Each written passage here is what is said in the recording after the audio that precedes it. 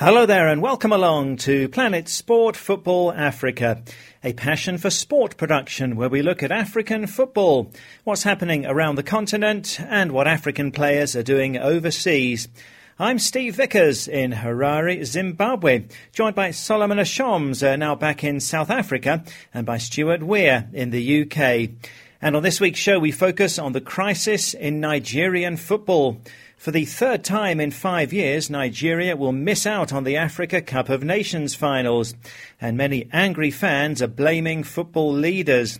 There are serious problems at the Nigeria Football Federation with two rival leaderships.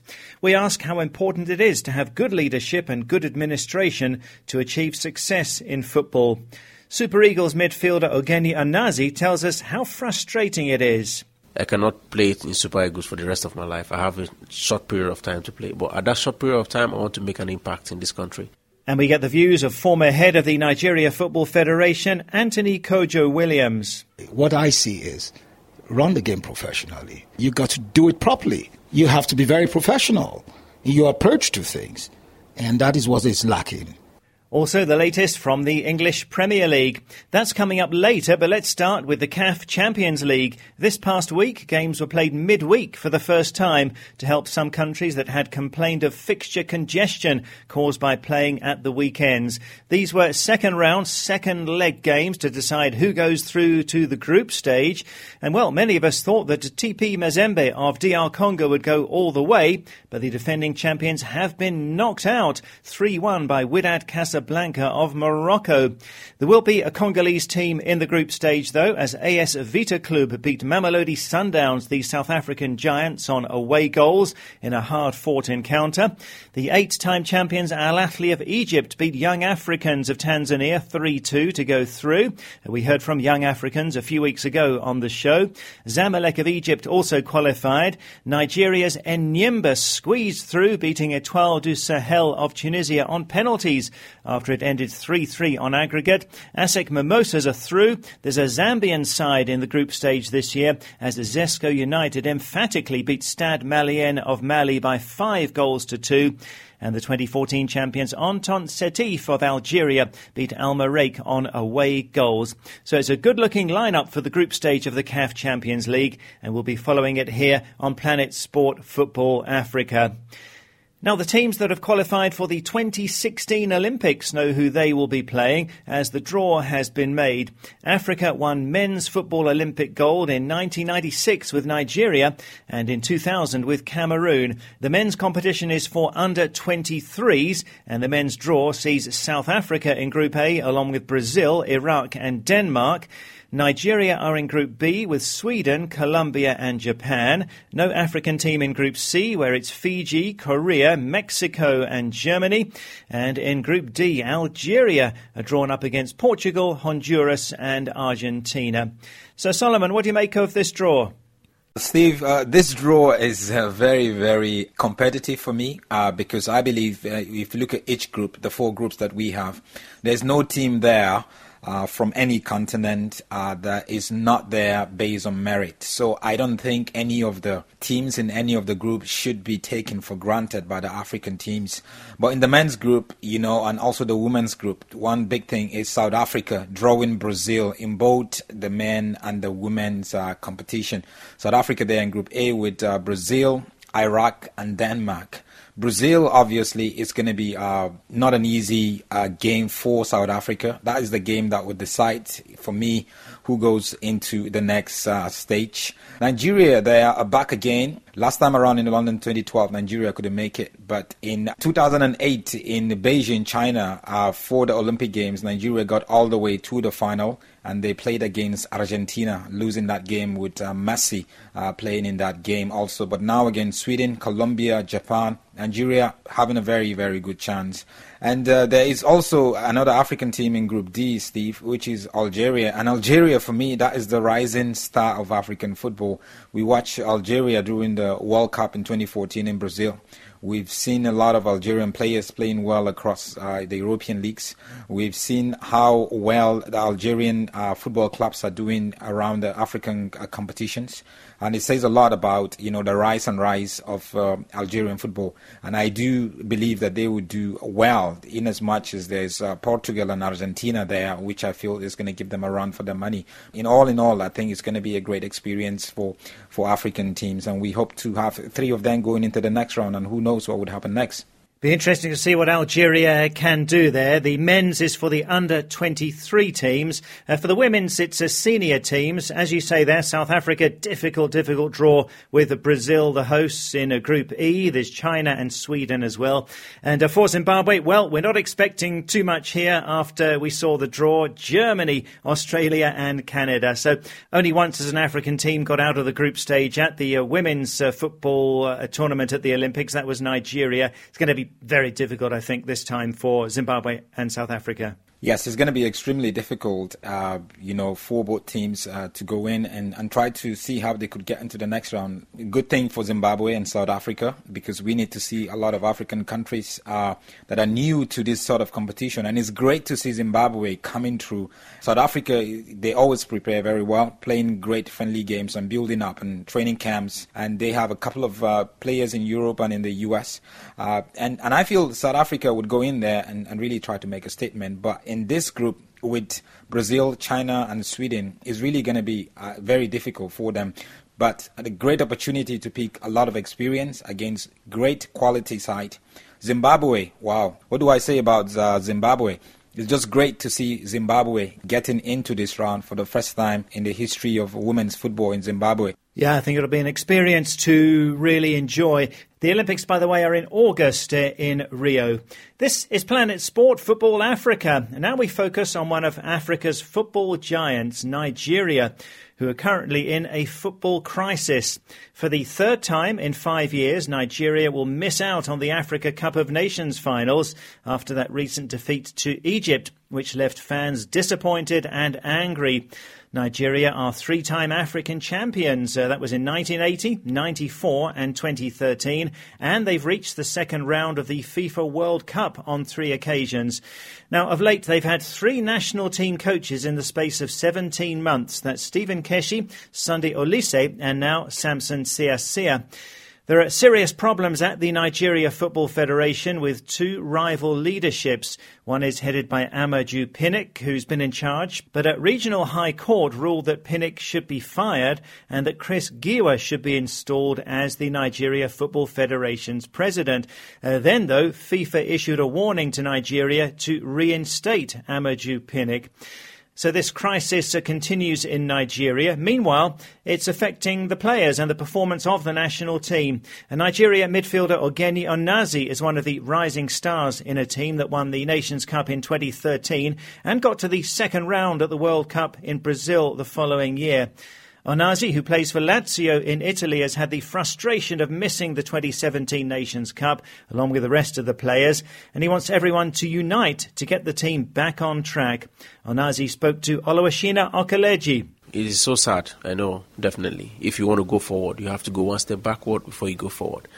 It's so unfortunate that so many people who are involved in this, and the Super Eagles, they do their personal interests. They don't do the interests of the nation. And this is so sad.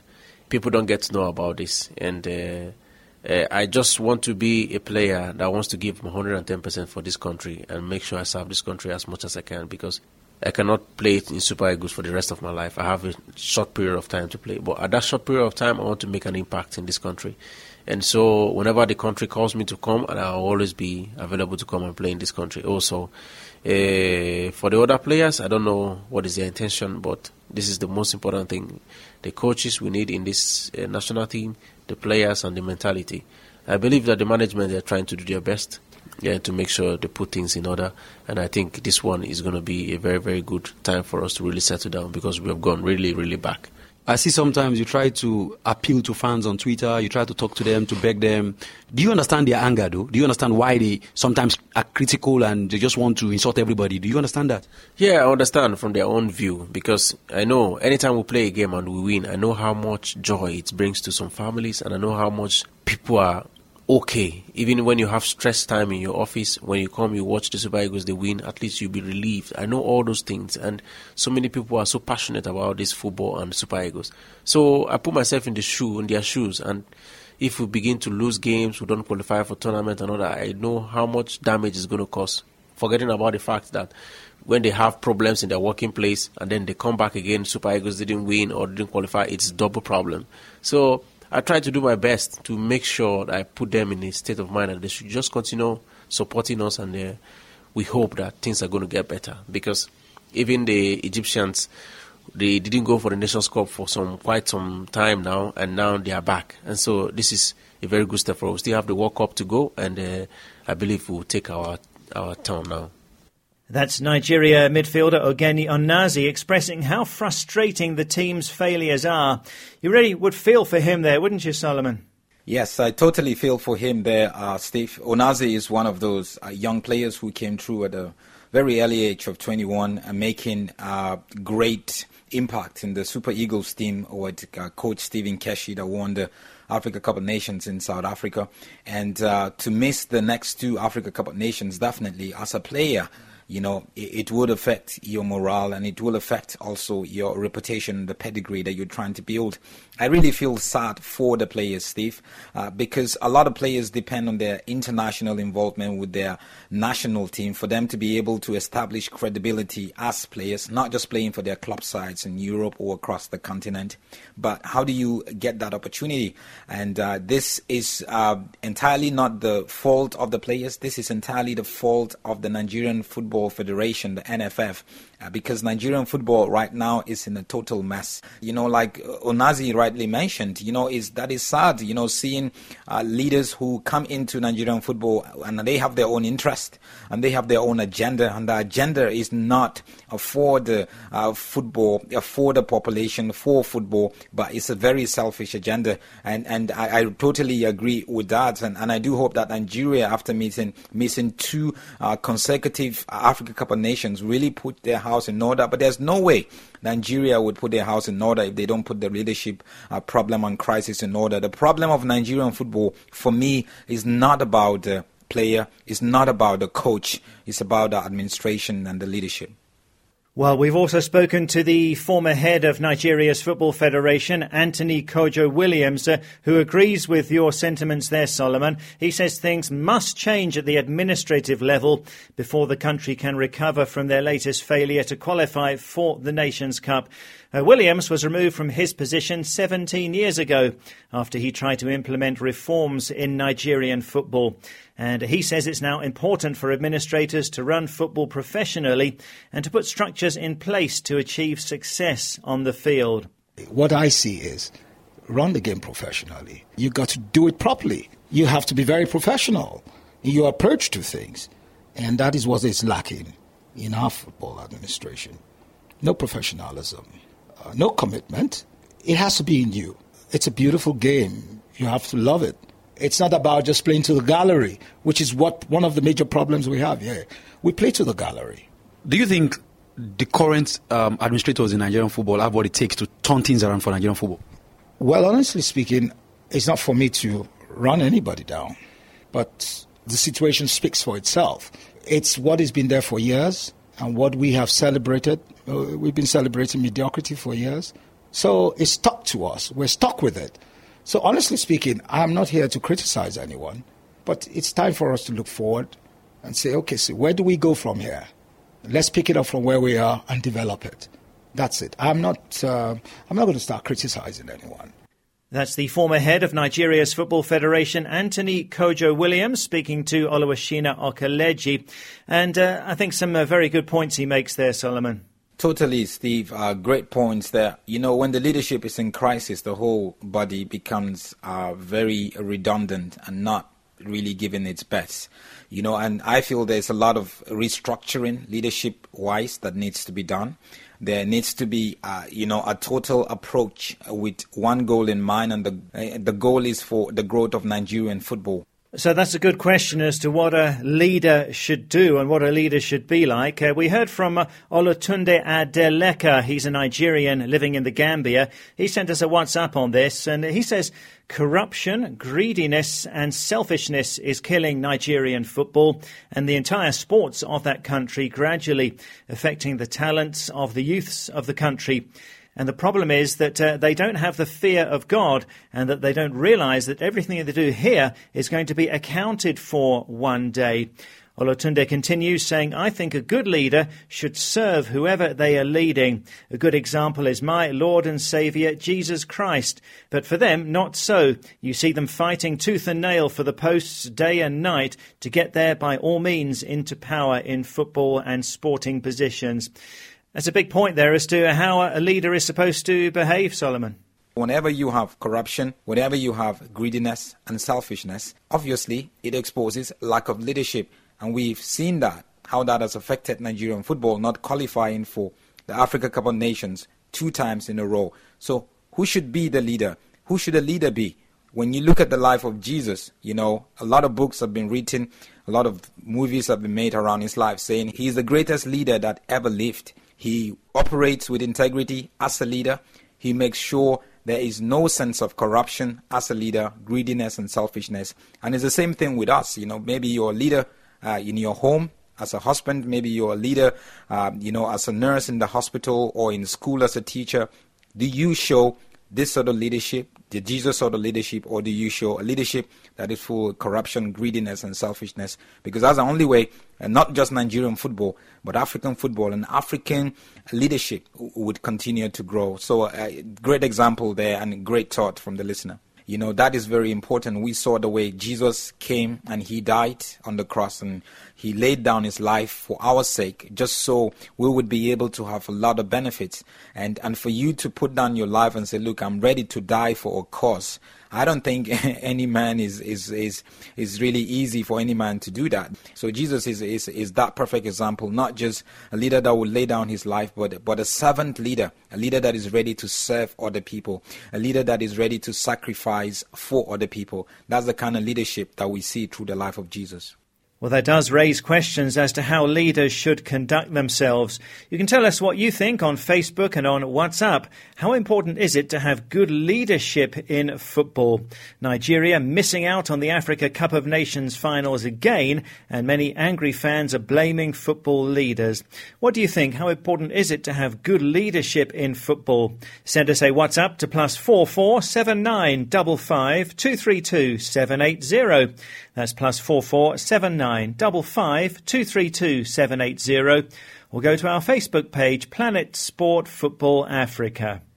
This is Planet Sport Football Africa, brought to you by Passion for Sport, and exciting news about our new app. If you missed the show, we have technology now to enable you to listen anytime on our app. To download it, go to the Play Store and enter Planet Sport Football Africa. You can download it and then you can listen to the show there.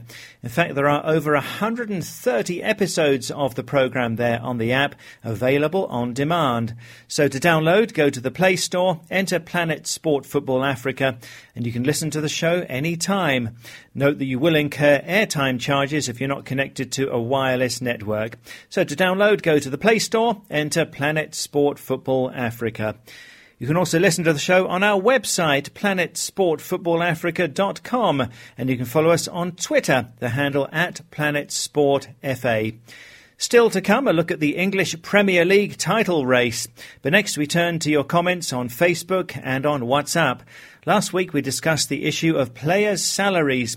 Cristiano Ronaldo earns $440,000 a week. Lionel Messi, $425,000 a week. And Yaya Toure, the best paid African player, on $360,000 a week.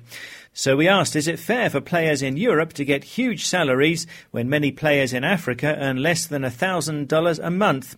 Do players like Ronaldo, Messi and Toure deserve it? And should something be done to ensure that players in Africa are rewarded more highly for their talents? Well, we had another very big response to this question, and we'll try to get through as many of your comments as possible. On Facebook, Lamine Yusufa Kole in the Gambia says, I'm not trying to be down to us Africans, but Ronaldo deserves way more than what he's earning currently because he is beyond imagination. If Africans want to be paid like him, they should follow in his footsteps. AIK Obi, also in the Gambia, agrees. He says players like Ronaldo, Messi and many others bring so much to the game apart from their good football. He says, for example, when you consider the financial worth of the accessories sold on their names by their various clubs and also the TV rights that are so high because of these special individuals. Therefore, it's my strong belief that they are worth it and deserve every cent that they are paid. Gemo is a Cameroonian living in South Korea. He says Messi and Ronaldo deserve high salaries because they have consistently proven to be the best in the game. Moreover, the standard of European leagues is very high, with big TV deals and worldwide recognition. However, in Africa, due to lack of sponsorship and poor development, players earn less, and hopefully someday it will all change. However, Mamadou Ba in the Gambia takes a different view. He says their wages are crazy and it's too much for an individual to earn. 1 week's earnings of Ronaldo can build many hospitals and clinics in Africa. It's not fair. Alfred Mdimba in Malawi agrees. He says that's unfair, really unfair. I suggest that the stakeholders of African football do something to reward our players better. Babu in the Gambia says we have so many talented footballers in Africa and their salaries should be high enough, but I don't think African clubs can afford that. Kaboy says here in the Gambia we don't have many companies that can be sponsors. Just a few companies do sponsor clubs. The Gambia is a small country and not rich, so we don't have much money to pay players an attractive salary. Here I don't think it's more than 2,000 dalasi a month. That's about $50. Donald from Cameroon has a perspective on player salaries there. He says here in Cameroon it's just the worst, especially in the northwest region where I'm living. The highest a player can earn is 100,000 CFA francs. That's about $175. Amalaye Oyake is a player's agent based in the USA. He says the economics of the big leagues allow it, and for that reason such salaries are sustainable there.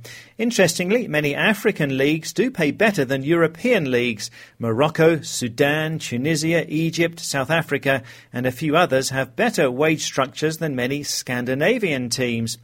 Getting paid on time is an issue that often crops up, but on paper, yes, the wages are higher and the taxes are less. The rest of Africa must pursue a sound sustainability model, says Amalaye. Abdurrahman Jallo says African clubs should put in more efforts to increase the earnings of African players through initiatives like sponsorship and TV rights. Silas Ngong in Cameroon believes there is money in African football, but that it's not always distributed to the players. Silas says African players are not well paid because of a bad system. The money is there for most of the clubs, but the presidents of these clubs are very crafty and indifferent to the plight of the players. Many presidents use the players as tools to fill their pockets. Those are the views of Silas. Alan M.J. Campbell in Sierra Leone thinks African clubs should do more to generate income. That's the biggest problem in African football, he says. They don't think about ways of making money out of other avenues, apart from selling match tickets and selling players to other clubs. The limited scope of attracting revenue is a big issue. Well, thanks so much for all of those comments and all of those insights from different countries around Africa. Always great to hear from you. This week, tell us on Facebook and WhatsApp, how important is it to have good leadership in football? We've been talking about the crisis in Nigerian football. Many are blaming the leadership there. So how important is it to have good leadership and good administration to achieve success in football? Send us a WhatsApp to +44 79 55 232 780. That's +44 79 55 232 780. We'll go to our Facebook page, Planet Sport Football Africa. Well, let's turn to the English Premier League now. I'm joined by Stuart Weir from the UK. Leicester City still on top of the table, but looking anxiously over their shoulders now as their lead's been cut to 5 points by Tottenham. Leicester play Swansea on Sunday and Tottenham take on West Brom on Monday. I would have to say that I thought Tottenham looked really impressive going to Stoke, a difficult away game, scoring 4 goals, and Leicester in the last couple of games have looked nervous. Leicester now need to win 3 of the last 4, assuming that Tottenham win all theirs, but it's really going to be a tense end to the season, I think. Well, we had midweek games as well as action last weekend, and some Africans among the goal scorers last weekend, Stuart. Yes, well, Crystal Palace got an excellent draw at Arsenal with Yannick Bolasie scoring, and Southampton similarly drew at Everton with Sadio Mane scoring. And, he really has been one of the signings over the last 2 or 3 years. Mane scoring lots of goals, the Senegalese player for Southampton. So at the bottom, Aston Villa are relegated and Newcastle fighting hard to survive. Newcastle had an excellent period because they beat Swansea 3-0. Interestingly, Rafa Benitez made some changes and brought in a couple of his African players. So he had Mbemba from DR Congo, Tiote, Cote d'Ivoire, and Papasisi Senegal all played in the game over Swansea. And then Newcastle drew at home to Manchester City, but Sergio Aguero's goal for Manchester City was clearly offside and the linesman missed it. And, with the amount of money available in the Premier League, losing your Premier League status, which Newcastle could do over that bad decision, can cost, they say, something in the region of $100 million in the year. And what else has caught your eye in the Premier League this week, Stuart? Well, Steve, let's spare a thought for Lewis Kinsella, who is an Aston Villa player. Now, Lewis is out on loan to Kidderminster, who are in the 5th tier of English football. And unfortunately, Kidderminster also get relegated on Saturday. So poor old Lewis found himself getting relegated twice on the same day. Harry Kane of Tottenham has scored 24 goals in the Premier League. Isn't that a great achievement?